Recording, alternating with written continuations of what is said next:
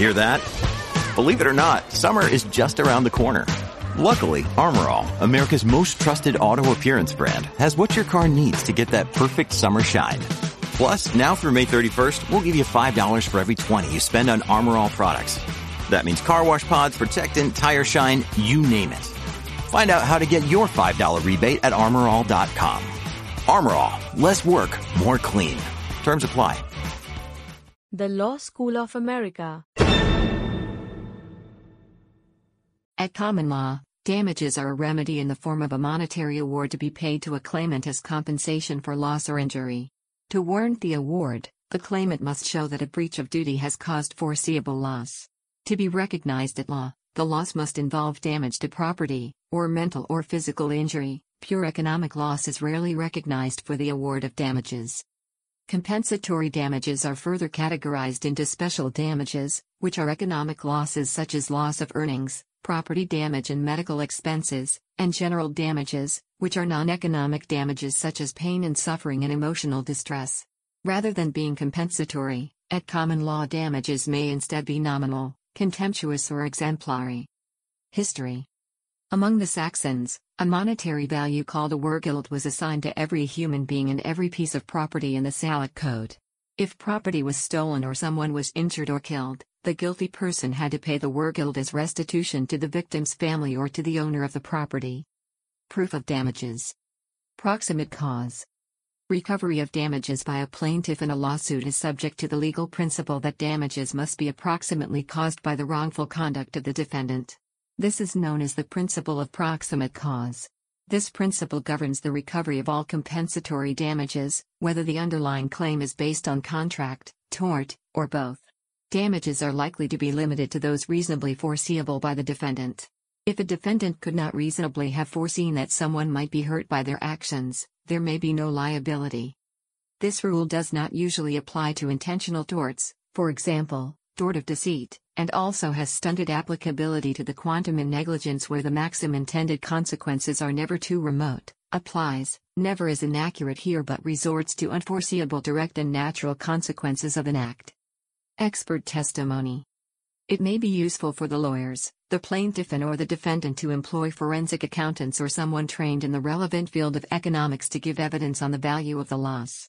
In this case, they may be called upon to give opinion evidence as an expert witness. Compensatory damages. Compensatory damages are paid to compensate the claimant for loss, injury, or harm suffered by the claimant as a result of another's breach of duty that caused the loss. For example, compensatory damages may be awarded as the result of a negligence claim under tort law. Expectation damages are used in contract law to put an injured party in the position it would have occupied but for the breach. Compensatory damages can be classified as special damages and general damages. Quantum, measure, of damages. Liability for payment of an award of damages is established when the claimant proves, on the balance of probabilities, that a defendant's wrongful act caused a tangible harm, loss or injury to the plaintiff. Once that threshold is met, the plaintiff is entitled to some amount of recovery for that loss or injury. No recovery is not an option. The court must then assess the amount of compensation attributable to the harmful acts of the defendant. Special damages. Special damages compensate the claimant for the quantifiable monetary losses suffered by the plaintiff. For example, extra costs, repair or replacement of damaged property, lost earnings, both historically and in the future, loss of irreplaceable items, additional domestic costs, and so on. They are seen in both personal and commercial actions. Special damages can include direct losses, such as amounts the claimant had to spend to try to mitigate damages, and consequential or economic losses resulting from lost profits in a business. Special damages basically include compensatory damages for the injury or harm to the plaintiff that result from the tort committed by the defendant. Damages in tort are awarded generally to place the claimant in the position in which he would have been had the tort not taken place. Damages for breach of contract are generally awarded to place the claimant in the position in which he would have been had the contract not been breached. This can often result in a different measure of damages. In cases where it is possible to frame a claim in either contract or tort, it is necessary to be aware of what gives the best outcome. If the transaction was a good bargain, the contract generally gives a better result for the claimant. As an example, Neil agrees to sell Mary an antique Rolex for £100. In fact, the watch is a fake and worth only £50. If it had been a genuine antique Rolex, it would have been worth £500. Neil is in breach of contract and could be sued. In contract, Mary is entitled to an item worth £500, but she has only one worth £50. Her damages are £450. Neil also induced Mary to enter into the contract through a misrepresentation, a tort. If Mary sues in tort, she is entitled to damages that put herself back to the same financial position she would have been in had the misrepresentation not been made. She would clearly not have entered into the contract knowing the watch was fake and is entitled to her £100 back. Thus, her damages in tort are £100. However, she would have to return the watch, or else her damages would be £50. If the transaction were a bad bargain, tort gives a better result for the claimant.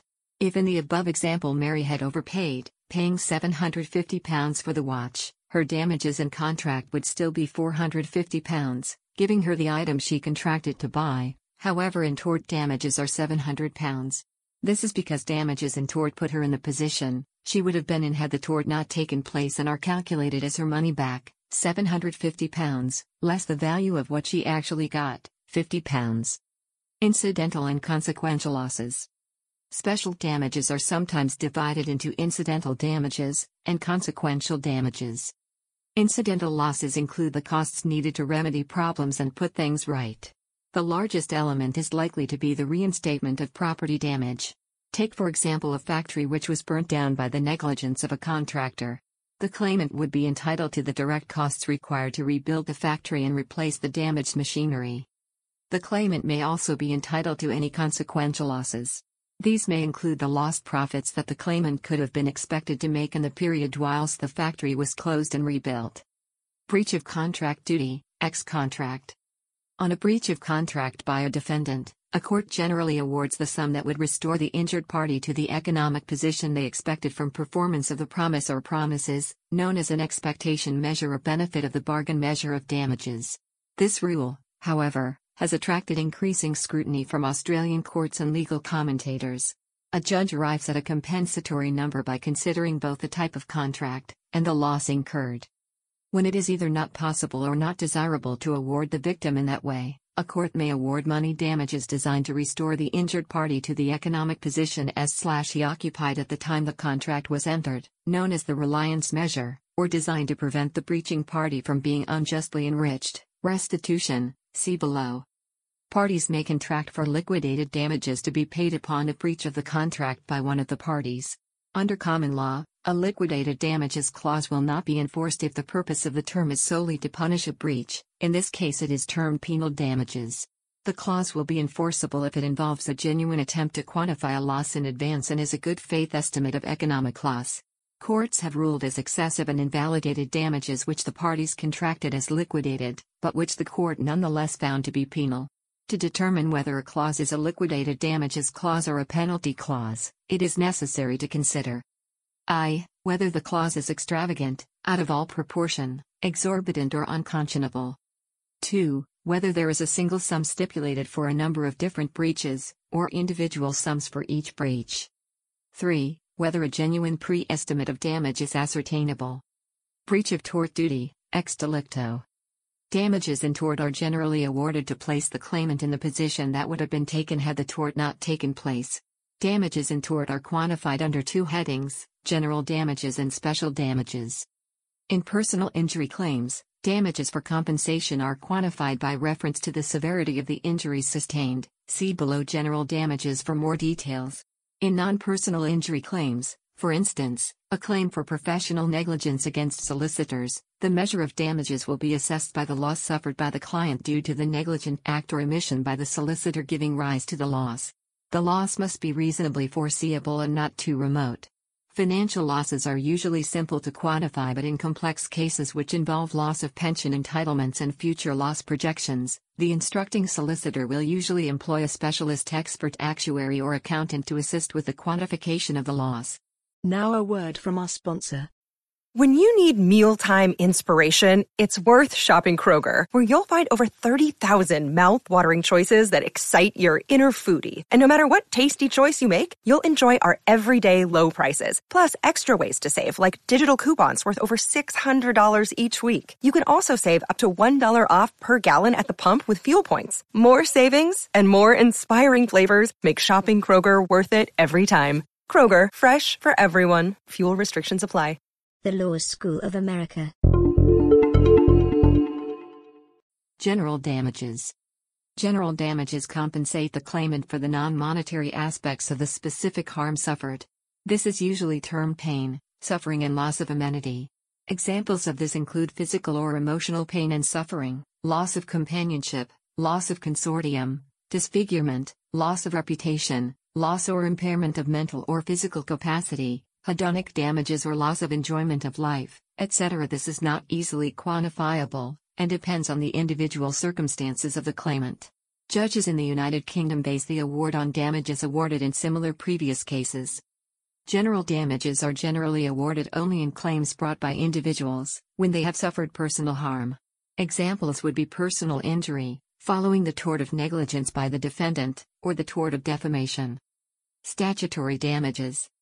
Statutory damages are an amount stipulated within the statute rather than calculated based on the degree of harm to the plaintiff. Lawmakers will provide for statutory damages for acts in which it is difficult to determine the value of the harm to the victim. Mere violation of the law can entitle the victim to a statutory award, even if no actual injury occurred. These are different from nominal damages, in which no written sum is specified. Nominal damages. Nominal damages are very small damages awarded to show that the loss or harm suffered was technical rather than actual. Perhaps the most famous nominal damages award in modern times has been the $1 verdict against the National Football League, NFL, in the 1986 antitrust suit prosecuted by the United States Football League. Although the verdict was automatically trebled pursuant to antitrust law in the United States, the resulting $3 judgment was regarded as a victory for the NFL. Historically, one of the best-known nominal damage awards was the farthing that the jury awarded to James Whistler in his libel suit against John Ruskin. In the English jurisdiction, nominal damages are generally fixed at £5. Many times a party that has been wronged but is not able to prove significant damages will sue for nominal damages. This is particularly common in cases involving alleged violations of constitutional rights, such as freedom of speech. Contemptuous damages. Contemptuous damages are a form of damage award available in some jurisdictions. They are similar to nominal damages awards, as they are given when the plaintiff's suit is trivial, used only to settle a point of honor or law. Awards are usually of the smallest amount, usually 1 cent or similar. The key distinction is that in jurisdictions that follow the loser pays for attorney fees, the claimant in a contemptuous damages case may be required to pay his or her own attorney fees. Traditionally, the court awarded the smallest coin in the realm, which in England was 1 farthing, 1/960th the pound before decimalization in the 1970s. Court costs are not awarded. Punitive damages, non-compensatory. Generally, punitive damages, which are also termed exemplary damages in the United Kingdom, are not awarded in order to compensate the plaintiff, but in order to reform or deter the defendant and similar persons from pursuing a course of action such as that which damaged the plaintiff.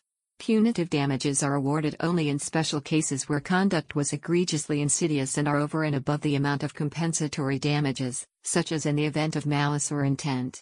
Great judicial restraint is expected to be exercised in their application.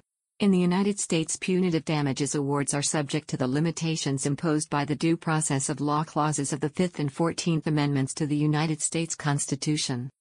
In England and Wales, exemplary damages are limited to the circumstances set out by Lord Devlin in the leading case of Rooks v. Barnard. They are 1. Oppressive, arbitrary or unconstitutional actions by the servants of government. 2.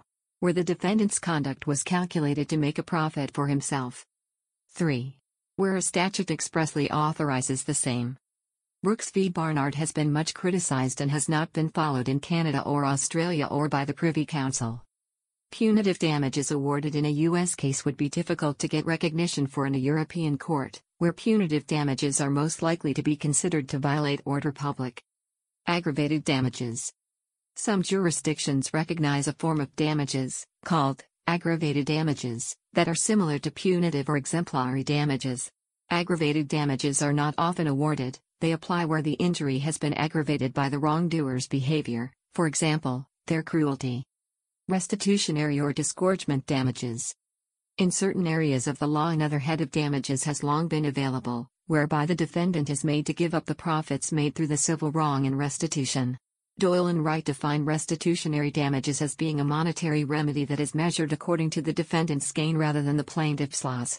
The plaintiff thereby gains damages which are not measured by reference to any loss sustained. In some areas of the law, this heading of damages is uncontroversial, most particularly intellectual property rights and breach of fiduciary relationship. In England and Wales, the House of Lords case of Attorney General v. Blake opened up the possibility of restitutionary damages for breach of contract. In this case, the profits made by a defecting spy, George Blake, for the publication of his book, were awarded to the British government for breach of contract. The case has been followed in English courts, but the situations in which restitutionary damages will be available remain unclear. The basis for restitutionary damages is much debated but is usually seen as based on denying a wrongdoer any profit from his wrongdoing. The really difficult question, and one which is currently unanswered, relates to what wrongs should allow this remedy. Legal costs. In addition to damages, the successful party is entitled to be awarded their reasonable legal costs that they spent during the case. This is the rule in most countries other than the United States. In the United States, a party generally is not entitled to its attorney's fees or for hardships undergone during trial unless the parties agreed in a contract that attorney's fees should be covered or a specific statute or law permits recovery of legal fees, such as discrimination. Damages in personal injury cases. The quantification of personal injury is not an exact science. In English law, solicitors like to call personal injury claims as general damages for pain and suffering and loss of amenity, PSLA. Solicitors quantify personal injury claims by reference to previous awards made by the courts which are similar to the case in hand. The guidance solicitors will take into account to help quantify general damages are as hereunder. The age of the client. The age of the client is important, especially when dealing with fatal accident claims or permanent injuries. The younger the injured victim with a permanent injury, the longer that person has to live with the PSLA. As a consequence, the greater the compensation payment. In fatal accident claims, generally the younger deceased, the greater the dependency claim by the partner and children. The nature and extent of the injuries sustained. Solicitors will consider like-for-like injuries with the case in hand and similar cases decided by the courts previously. These cases are known as precedents. Generally speaking, decisions from the higher courts will bind the lower courts. Therefore, judgments from the House of Lords and the Court of Appeal have greater authority than the lower courts such as the High Court and the County Court. A compensation award can only be right or wrong with reference to that specific judgment. Solicitors must be careful when looking at older cases when quantifying a claim to ensure that the award is brought up to date and to take into account the Court of Appeal case in Heil v. Rankin. Generally speaking, the greater the injury, the greater the damages awarded. Personal attributes and fortitude of the client. This heading is inextricably linked with the other points above. Where two clients are of the same age, experience, and suffer the same injury, it does not necessarily mean that they will be affected the same. We are all different. Some people will recover more quickly than others. The courts will assess each claim on its own particular facts, and therefore if one claimant recovers more quickly than another, the damages will be reflected accordingly. It is important to note here that psychological injuries may also follow from an accident, which may increase the quantum of damages. When a personal injury claim is settled either in court or out of court, the most common way the compensation payment is made is by a lump sum award in full and final settlement of the claim. Once accepted, there can be no further award for compensation at a later time unless the claim is settled by provisional damages often found in industrial injury claims such as asbestos-related injuries. The Law School of America. This has been a Creative Commons licensed podcast. The content used in the podcast is licensed by the Wikimedia Foundation Incorporated under a Creative Commons Attribution, Share Alike license. The text has been modified for audio. The content of these podcasts is for informational purposes only and do not constitute professional advice. These podcasts are not associated with the Wikimedia Foundation in any context. The Law School of America.